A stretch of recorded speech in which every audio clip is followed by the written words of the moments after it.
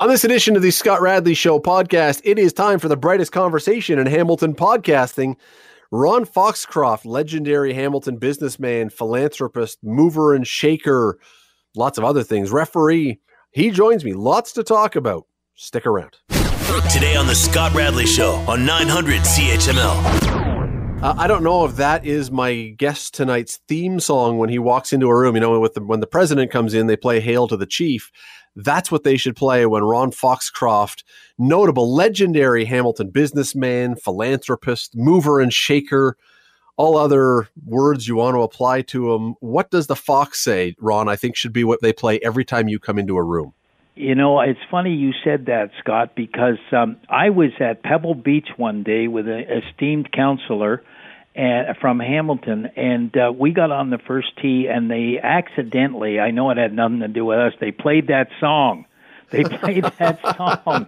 And of course, you know, I turned to the esteemed counselor and said, see, we're famous even in Pebble Beach. Well, I don't doubt that it really was because they knew you were there. I'm just surprised they didn't. That song should have more whistles in it, quite honestly. Well, they should. You know, there's some sports that should have some more whistles. Baseball should have whistles. You know, Caleb played Little League baseball, and I've been telling him ever since that they should have whistles in baseball, whistles in tennis, and whistles in any sport where they don't have whistles.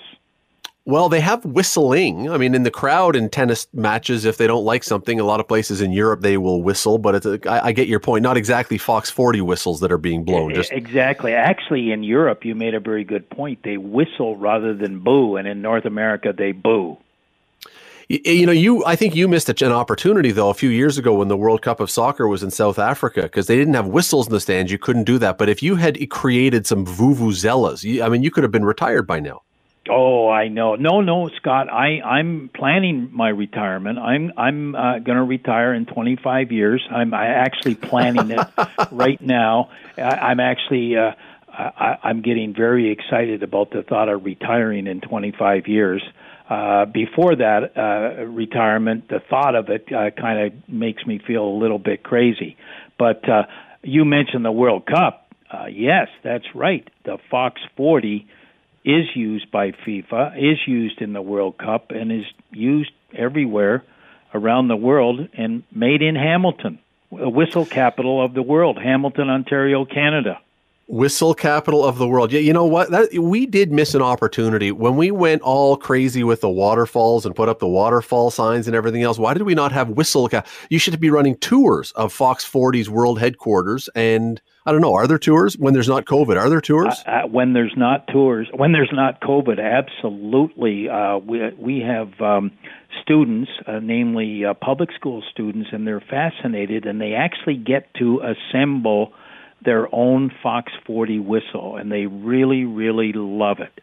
And once the pandemic is over, we want to resume tours of Fox 40 where students can actually see the whistle being made and shipped, and they can make their own whistle and take it away and put it on their school bag as a symbol of safety. We got a lot of things I want to get to today, some serious, some less so. But just before we do that, I do want to ask you one quick question that has nothing to do with anything. Earlier today, during COVID and all the time now, I live and work in my basement. Basically, I'm here all day long, either writing for the paper or doing the show where I'm sitting right now.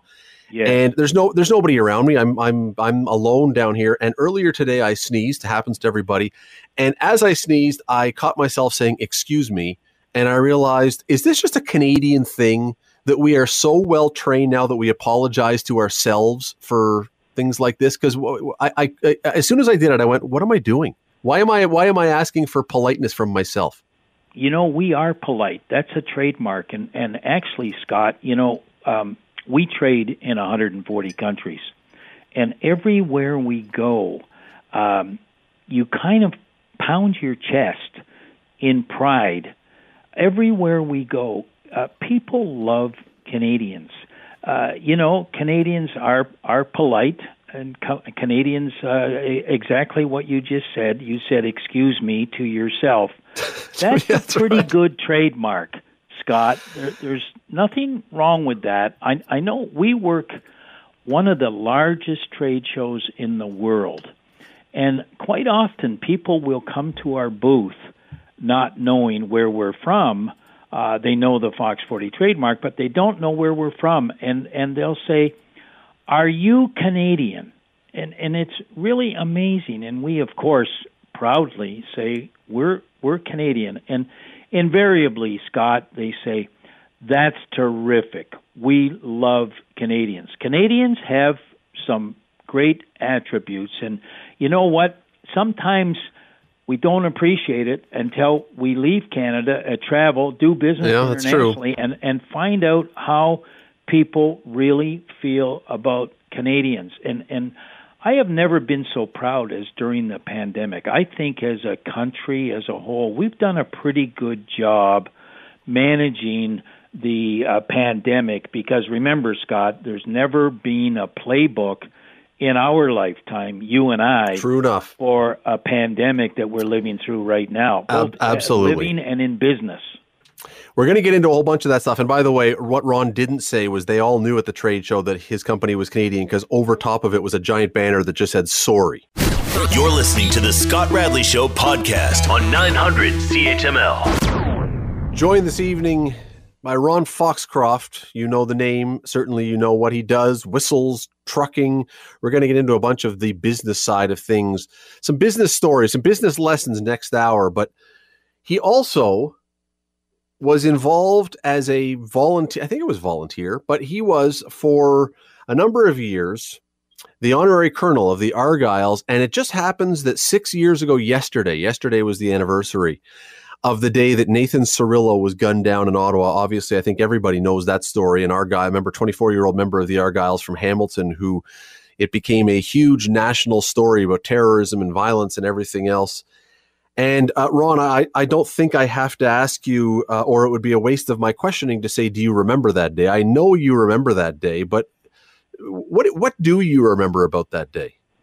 I do remember it, Scott, and in fact, yesterday was a very serious, sobering day for myself, because it was the 6th anniversary of the tragic event. And I do remember it vividly, because I was the honorary colonel of perhaps one of the proudest regiments in all of Canada, the Argyll and Sutherland Highlanders of Canada. Very, very proud history, a proud regiment, and proudly from Hamilton. And what I do remember, Scott, was I received the phone call from Chief Glenn DeCare. Where were you when you got the call? I was in the office preparing, actually, to give a speech to a group of young entrepreneurs early that evening, and I was just preparing and thinking about what I was going to say. I love talking to young business people, young entrepreneurs, and I was extremely excited about being invited to speak to these entrepreneurs. And I got the phone call from Chief Glenn DeCare, who was the chief at the time, and who is now the honorary lieutenant colonel of the Argyll Regiment. And of course, Colonel Glenn Gibson from the Tiger Cats, the vice chairman of the Tiger Cats, is the current honorary colonel. Anyway, I got the call. Quite frankly, didn't know what to do, didn't know who to call, didn't know what to say. Did you recognize, Ron, did you realize right away when he called what the full extent of the story was, or was it just that there was a member of the Argylls who'd been shot? Did you have a full picture by the time you got the call? No, the news was very sketchy. In fact, we at the time of the first call, Scott, we didn't even know a name. And it wasn't until maybe a half an hour later when I had the opportunity to talk to Colonel Rick Kennedy and Colonel Lawrence Hatfield. Colonel Hatfield was our amazing leader, our CO, our commanding officer. And then he told me, and then, of course, all the plans started almost immediately. Number one, notifying the family. Of course, we got to know the family. his. Did you have to do that? Was that your task? It was one of our tasks, and there was about the Padre, and yes, I did. I wasn't the first person to notify. That wasn't my responsibility, but I was one of the early people to speak with Catherine, because Catherine and, of course, his sisters and family and his young son at the time, Marcus, was at the time 4 years old. Yeah. So, of course, we had to arrange, the regiment had to arrange to get Catherine to Ottawa and arrange bringing the body back to Hamilton, and we'll Ron, never forget let me jump that. in for a sec, because you're a businessman, you're a successful businessman, but you're not a cop. You're not someone who traditionally would have to go and have these meetings with someone whose family has just had a tragedy. How do you do that? How do you have that conversation? You know, Scott, I'm really glad you asked me that, because yes, I'm not trained to do that, and I'm not very good at doing that. But I'll tell you who helped me get through this was Chief Glenn DeCare, Glenn Gibson, Bob Brattina, Mayor Bob Brattina, and his wife Carol. When we came in with the cavalcade on the Friday night to bring Nathan's remains to the funeral home down on King Street East in Hamilton, I kind of froze. I wasn't qualified. You're right. I wasn't a police officer. Not a medical person, and so on. And I kind of didn't know what to do. And I'll tell you who chaperoned me and mentored me through handling through it, and the emotion was Mayor Brattina's wife, Carol. She was a brick, and she could tell that I was struggling, that the whole regiment was struggling. You know, Scott, it happened on the night of training, that the death on the night of Argyle training. You're listening to the Scott Radley Show podcast on 900 CHML. Ron, you were saying that this was a day that this happened, that the Argyles were training, so everybody is down at the armories. Did most of the Argyles that you knew of, did they all know Nathan Cirillo? Or, I mean, he was a young guy. Was he one of those people that some knew? Or Scott, I want to thank you for the opportunity right now to tribute Nathan Cirillo, because he was a bear of a man. He was a wonderful soldier. He was a wonderful Canadian. He was an amazing young man, and thank you for this opportunity. Now, if I could backtrack, the murder occurred on a Wednesday, and as I said, I got the phone call from Chief DeCare telling me it had happened late that morning. And I had a speech that night. I went and did the speech at 5 o'clock to a group of entrepreneurs, and it was the most difficult speech I'd ever made in my life, knowing I wanted to get to the armories and be part of training at 7 o'clock that night, because the troops were coming, and by then everybody knew what had happened. And, you know, we got to the armories, and Colonel Kennedy was there, Colonel Hatfield was there, and they had decided that Corporal Nathan Cirillo should be tributed, and he would have wanted the regiment to take part in training that Wednesday night. And you know what? The Argyles and the reserves are very brave, and they're tremendous soldiers. They're tremendous Canadians, and they're ready for battle.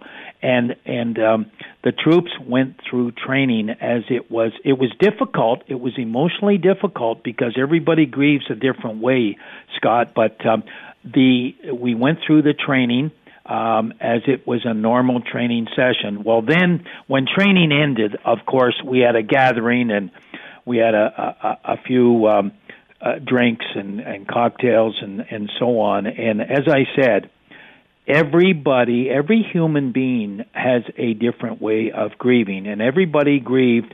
But there was one thing we all knew and we all agreed: Nathan Cirillo would want us to finish the training and go on and do what what soldiers are supposed to do, and that's train and be ready to do service for the country. Well, Ron, were you part of the procession that brought him back from Ottawa? I was. So you drove along with the procession on the Highway of Heroes and into Hamilton with the crowds? Oh, yes, and I'll never forget that, Scott, because, all the overpasses were covered with people, flooded with people, Canadian flags. It was absolutely unbelievable. And I was with Mayor Brattina, Colonel Rick Kennedy, and Chief DeCare. Chief DeCare escorted us. He had the police vehicle. And Scott, I will never forget turning off the 403 onto Main Street, because we had to go down Main Street all the way to the East End. And, Scott, they were 10 deep. They were 10 deep as we processed down Main Street. I have never seen anything like it. And as we processed down Main Street, they were 10 deep, and in many times we stopped, and people sang, "Oh, Canada." And if you've ever felt more proud to be a Canadian, it was during that time when people along Main Street, it was a cold night in October, like now, well, not like today, but it was a chilly night, and everybody was 10 deep. Some people were crying, but everybody was out there, many people holding Canadian flags. And I'll tell you, what a feeling to be a Canadian. Well, then we got to the funeral home, and it was time for me to meet the most amazing family. And you know what, Scott? Something that has come out of this, Corporal Nathan Cirillo tragedy has united Hamilton, united the Argyle Regiment. We became a stronger regiment because of Nathan Cirillo. I got to meet his family, and they were the most amazing family, the most wonderful family. And that was a very difficult situation. Catherine, his mother, Marcus, his son, his two sisters, and they were just amazing. And if you could imagine, Scott, this was an enormous tragedy, and they were so brave, and they were, distraught, but brave to get through this. And that was a very tough night. It was a Friday night. And then, of course, I won't go into all the details. We had to plan what turned out to be the largest, I believe, Scott, the largest military funeral in the history of Canada. And during that, of course, the Senate was involved, and the CO was involved, and all the senior officers of the Argyle Regiment were involved. It was a very, very complicated process because also the government was involved, the Minister of National Defense and so on. This was a huge, huge undertaking, and we could only allow so many people in the church. Well, then, I need to tell you, on Sunday night, the whole security had to be ramped up because we got word that the Prime Minister was coming. So when the Prime Minister is coming to a military funeral, you can appreciate we've had to really ramp up the security. And thank goodness and tribute to Chief DeCare. And, we have the best police service in Canada. There's no doubt about it. The police under Chief DeCare and all the officers of the Hamilton Police Service took over. And, and I knew before, but it was solidified. We have the best police service in all of Canada. And they helped us, and the Argyle officers and Senate and senior officers and honoraries arranged the best, the biggest military. It was funeral. Unbelievable. Absolutely memorable for everybody. Anyone who was in Hamilton at the time, I guarantee you remembers it. It's sad that we have to remember it like this because of this kind of story, but certainly a shining moment for the city. You're listening to the Scott Radley Show podcast on 900 CHML. Ron, let's change direction a little bit here. We have been absolutely bombarded with news nonstop since March, every day, all day about COVID. And one business owner has raised a question that I think an awful lot of people have also asked. Maybe they haven't been as public with the question, but it's the guy who owns the Ancaster Sports Center. They had a single case of COVID diagnosed or traced back to their facility the other day. And the city of Hamilton put out a notification saying that someone there came down with COVID. And what he is saying now is, why should my business be pointed out, be highlighted because one person came down with it here? Because now you're hurting my business. You're a businessman. Is this something, should we be naming every business and every place that someone comes down with a case of COVID, or should we be picking and choosing those spots and say, if there's a huge outbreak, sure, but if it's one, let's hold off?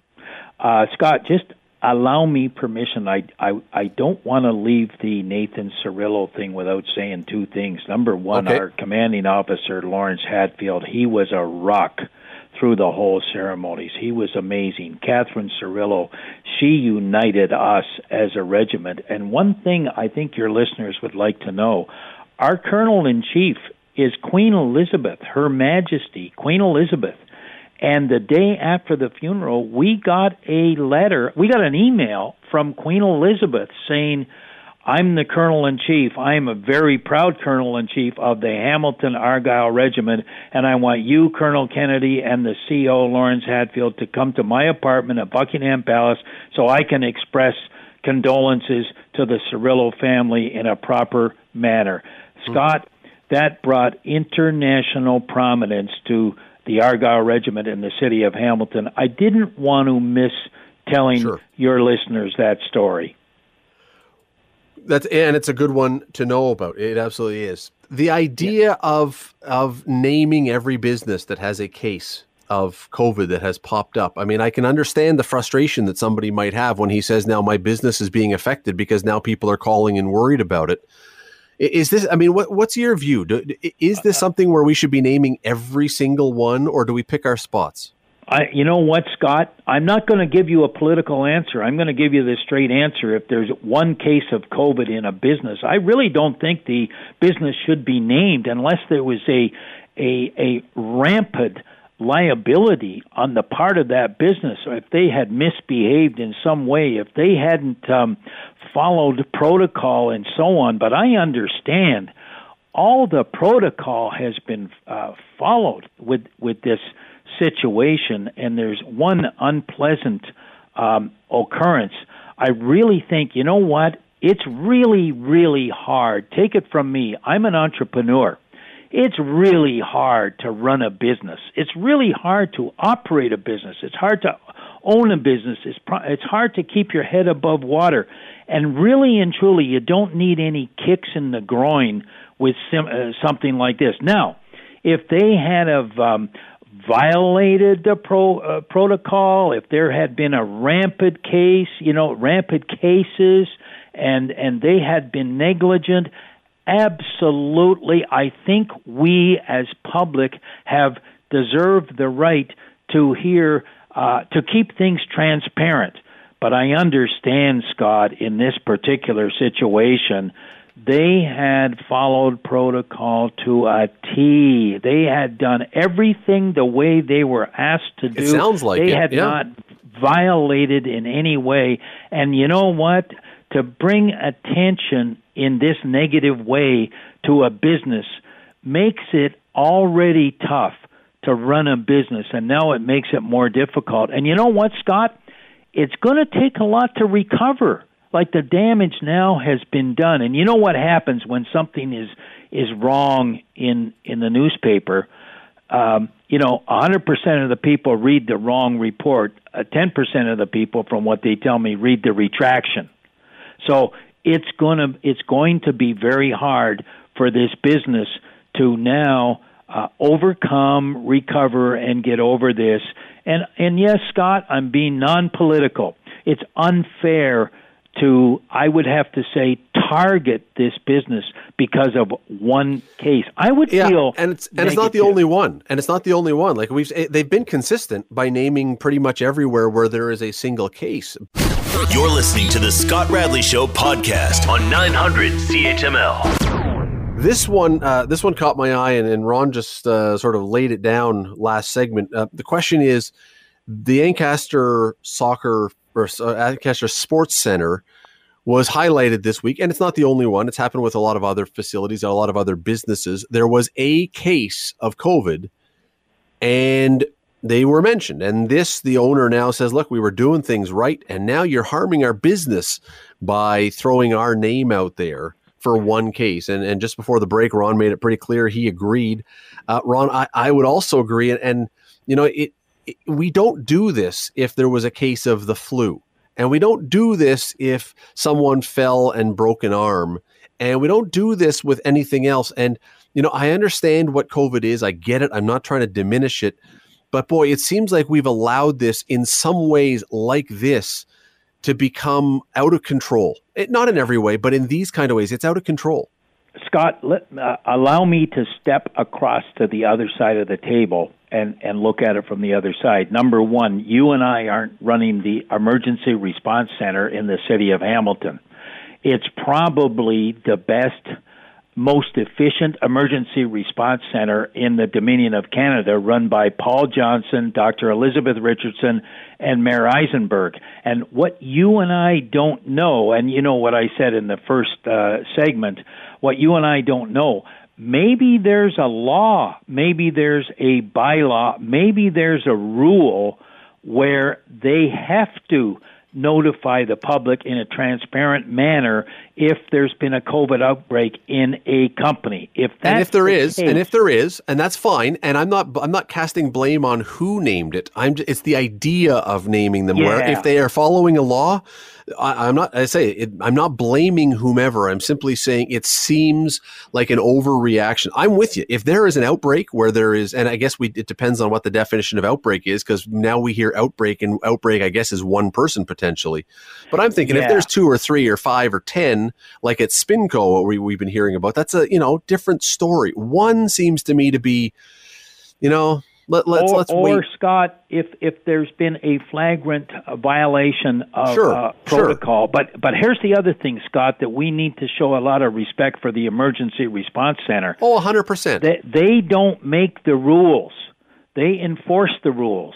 And if the rule book says that they have to notify and be transparent to the general public if there's been one outbreak in a business in the city of Hamilton, then so be it.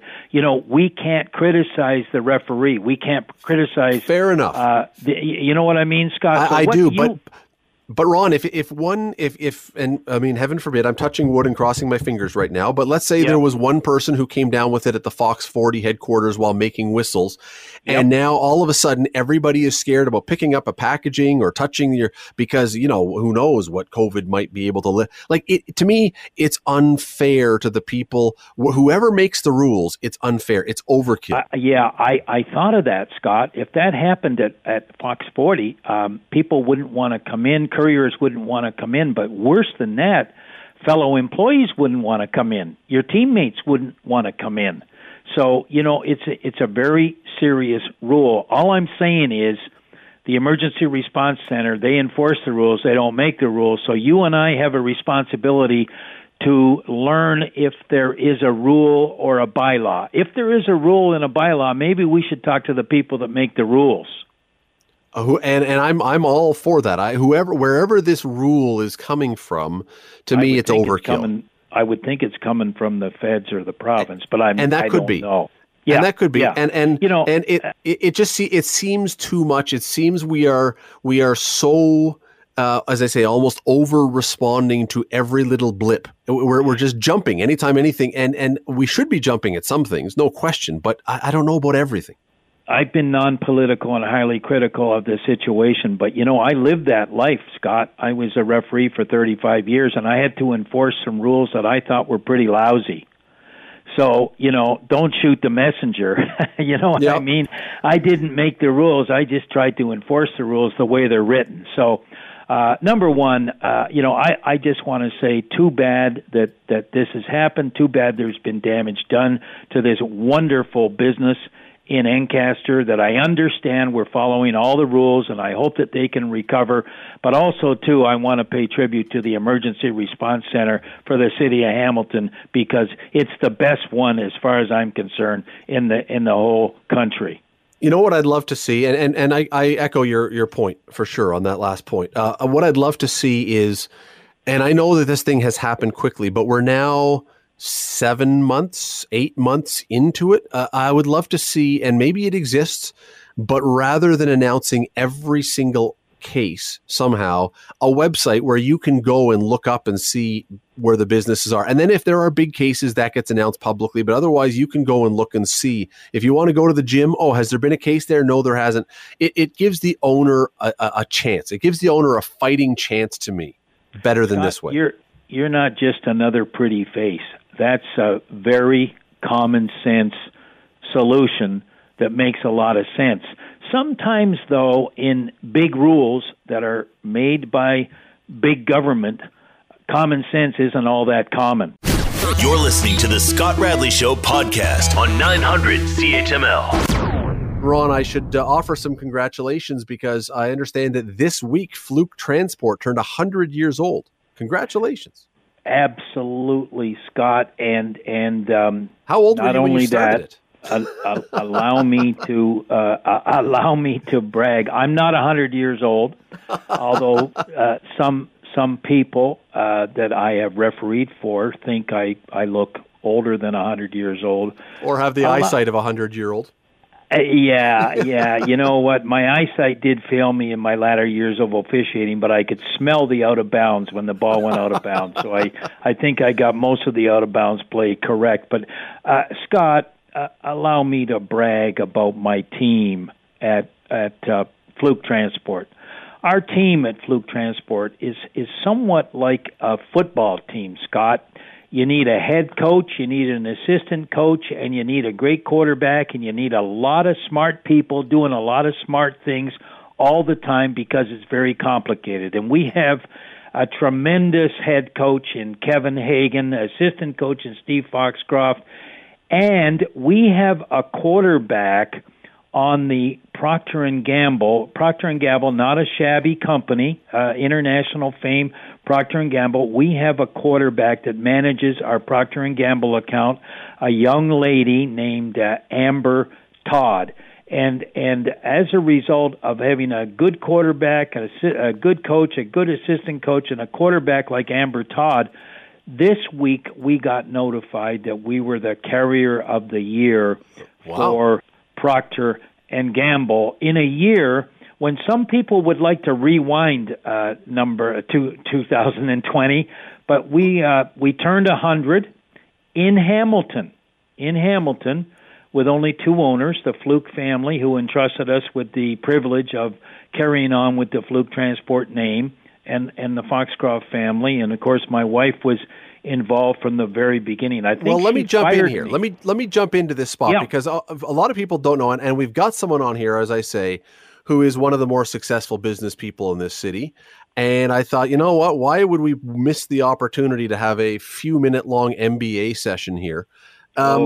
You was the Fluke company, because I understand that when you first got it, you certainly back in those days were not necessarily flush with cash. Was the company in trouble? Did you take it on because it was in trouble, or what was the state of Fluke when you took it? Yeah, they wanted to retire. There were a lot of challenging. We were in a recession during that time. It was around 1983. They had advanced in their years, and there were a lot of challenges there's always a lot of challenges in the trucking business. But yes, they were having some problems, and they needed some new blood, young blood, new ideas. You know what they needed? They needed some energy, and they needed some innovation and so on, because they had taken the company for approximately 60 years and done a very good job, but things had become very difficult in the trucking business. So we seized an opportunity. We bought a company that had a half a dozen trucks and a dozen trailers, and took it over. But you didn't have a lot of money at this time, right? I was 3 months behind on my rented car, and I was refereeing basketball in the NCAA to put groceries on the table, and I I would go and referee in the United States and carry dimes in my pocket. So when I got to the airport, I would call the office, call Marie at the office, my wife, who was taking care of the company while I was refereeing, trying to earn money to pay for groceries and get this company off the ground. And when I arrived at the game, I would pull out a dime. There were no cell phones, no emails, and I would call Marie. I'd get to the arena, call Marie, and it was a challenge, but also it was a journey. It was exciting, and because is exciting the word you would have used back then, or terrifying? Terrifying. I was scared out of my mind. But you know what, Scott? I learned one thing: hire smarter people than you. Create an environment for them to succeed, and empower them. Empower them to make decisions that satisfy the demands of the customers. And that's kind of been our theme since we've owned Fluke Transport. Hire smart people, let them do their job. Let smart people do their job. And, being named Carrier of the Year by Procter & Gamble is not shabby. And I want to brag a little bit about Kevin Hagan and Steve Foxcroft and our quarterback, Amber Todd. Without them doing a great job and us empowering them and them doing smart things, it's just like a football team. We see the quarterback throw a 50-yard pass to the receiver, but you got 10 other players on the offensive side of the ball doing smart things for smart people. But Ron, so many companies, and I suppose this is what separates good ones from bad ones, I suppose, but so many bosses, so many owners, they seem terrified to hire people who would be smarter than them. They want to be the smartest person in the room. Yeah, you know what, Scott? I learned I did every job in the company. I dispatched poorly. I did the rating poorly. I did the billing on my Underwood typewriter very poorly. I did sales very poorly. So I learned hire people, hire smart people. Surround yourself with smart people. But you've got to create the environment for them to succeed, and you've also got to empower them. And we've done that at Fluke. And also, too, Scott, if I could brag a little bit about the team, we were named Carrier of the Year by Coca-Cola. So this has been fantastic. Carrier of the Year for Coca-Cola, Carrier of the Year for Procter & Gamble, and we received Elite Platinum status from our insurance company, and this is really important for our safety and compliance results.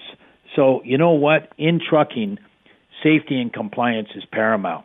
So, but how do you get, Ron, from being behind on your rented car with 6 trucks and no money to here? What is, I mean, yes, you hire smart people. I for sure get that tip, but someone's listening and they're scrambling. What do you do to try and make that work? Answer your phone on Friday afternoon of a holiday weekend. And let me take 30 seconds and explain that. How we got the Procter & Gamble account, they called me on Friday afternoon at 5 o'clock of a holiday weekend and said, we need 25 trailers and 6 tractors. And I said, yes, sir. I had no idea how we were going to get 25 trailers and 6 tractors.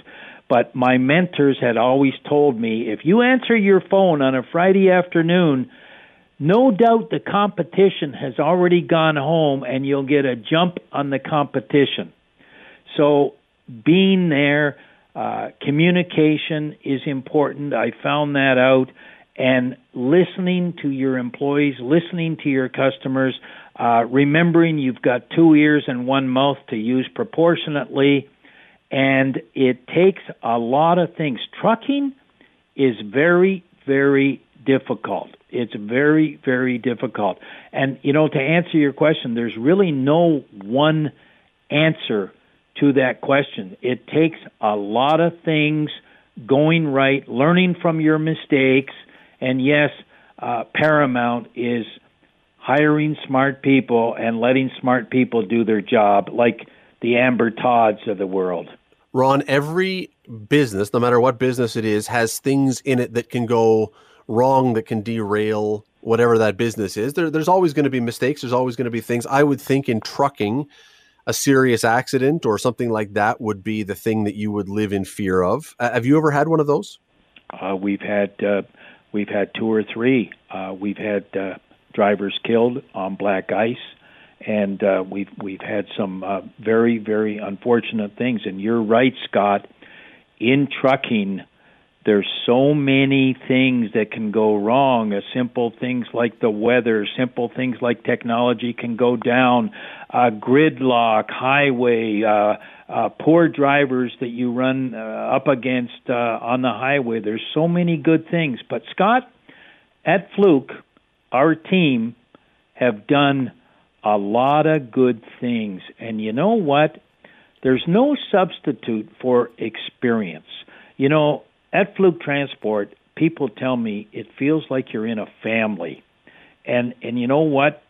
Families back each other. And at Fluke, we've got a lot of people that have been in the business a long time, that have seen a lot of challenging situations, and they know how to do it. We're flexible, we're nimble, and we can turn on a dime. I'm very proud of Fluke Transport. You know, 100 years old. 100 years is a long time. Now, but to your point, family will back each other. There's no question about that. But you're not just having to deal as a businessman with family or with your employees. You still have to work with people outside that group. So when something does go wrong, yep, how do you deal with that? How do you convince them to stick with you when something has gone horribly wrong?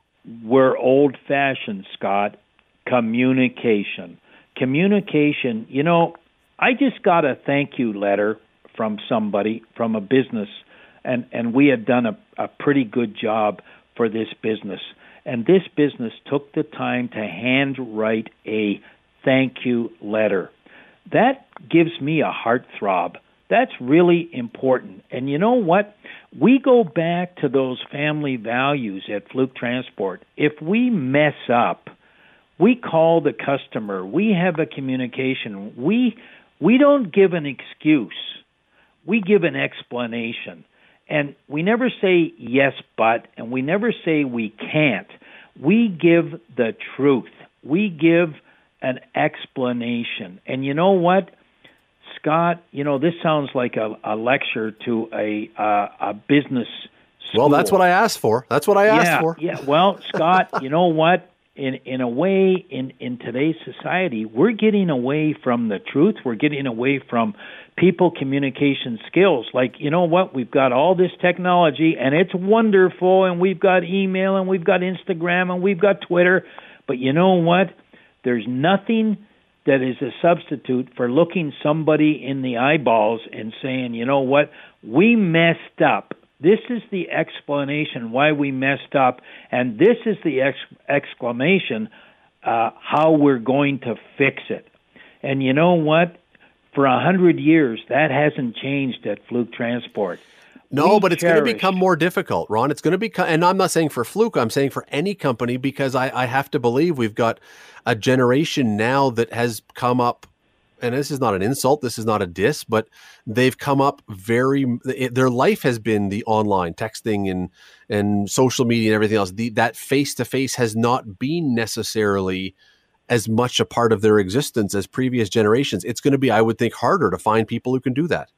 There's no question. And Scott, I have a lot of respect for the people that understand e-commerce, because e-commerce is exploding, and I see a great opportunity at Fluke Transport, at Hamilton, John C. Munro Hamilton International Airport, with the advent of e-commerce, and we have a lot of these people coming into the transportation and logistics industry that have a lot of expertise in technology and e-commerce. And you know what? We run our company with e-commerce and dispatch and technology and so on and so on. But I think we as successful business people have to rewind a little bit and say, how did we get here?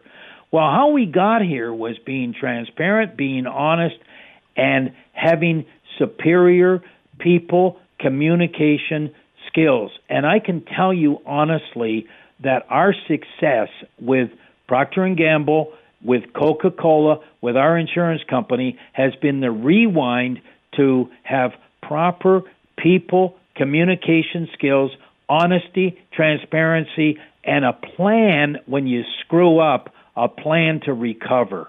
Are people surprised when you call them or talk to them in person when something goes wrong, as opposed to a lackey or someone well down the pecking order? Oh, yeah, they're really surprised. You know, Scott, when we put the slogan, "If it's on time, it's a fluke," on the back of our trailers, I called 40 customers and said, "What do you think of our slogan?" And 95% said we love it, 5% said we don't love it, 100% said, but we never forget it.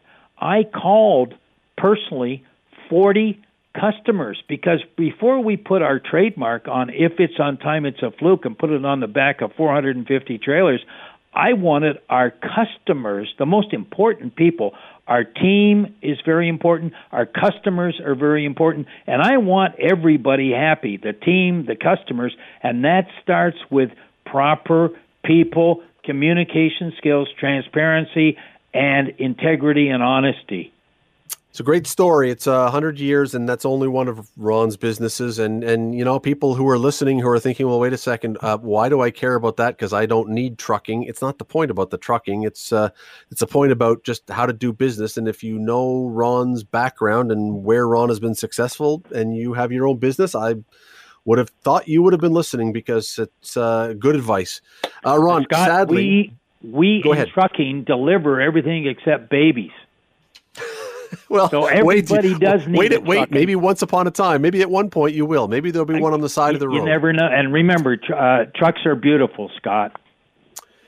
Trucks are, well, they're beautiful as long as they're not right on your tail on the highway in a blizzard. Yes, otherwise they are beautiful.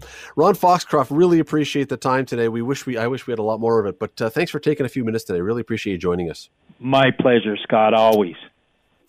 That is Ron Foxcroft, the owner, operator, president, chief, grand poobah, whatever else, of Fox 40 Whistles, of Fluke Transport. He's involved with Hamilton Airport. He is involved with all kinds of different things, former NCAA basketball referee, on and on and on. As I say, we often just talk current events on the show, and that's fine. You don't often talk to someone who has got the track record, and you say, so how do you do it? Well, there you go. I mean, that's certainly a concise, whittled down version. I think we did about 13 minutes, but hard to do a full MBA in 13 minutes. But there's not too many people that are going to be better at telling you some tips on how to make business work, and not even just business. Quite honestly, just doing whatever it is you do, making it work. Ron's got some ideas, and they've been proven to work. So there you go. The Scott Radley Show. Weekday evenings from 6 to 8 on 900 CHML. The Scott Radley Show podcast is available on Apple Podcast, Google Podcast, and wherever you get your podcasts. I'm Scott Radley. Thanks again for listening, and do not forget to subscribe to this podcast. It is free. You will never miss an episode. And also, be sure you rate us and review us. Whatever you think of us, we'll take it. Thanks for listening.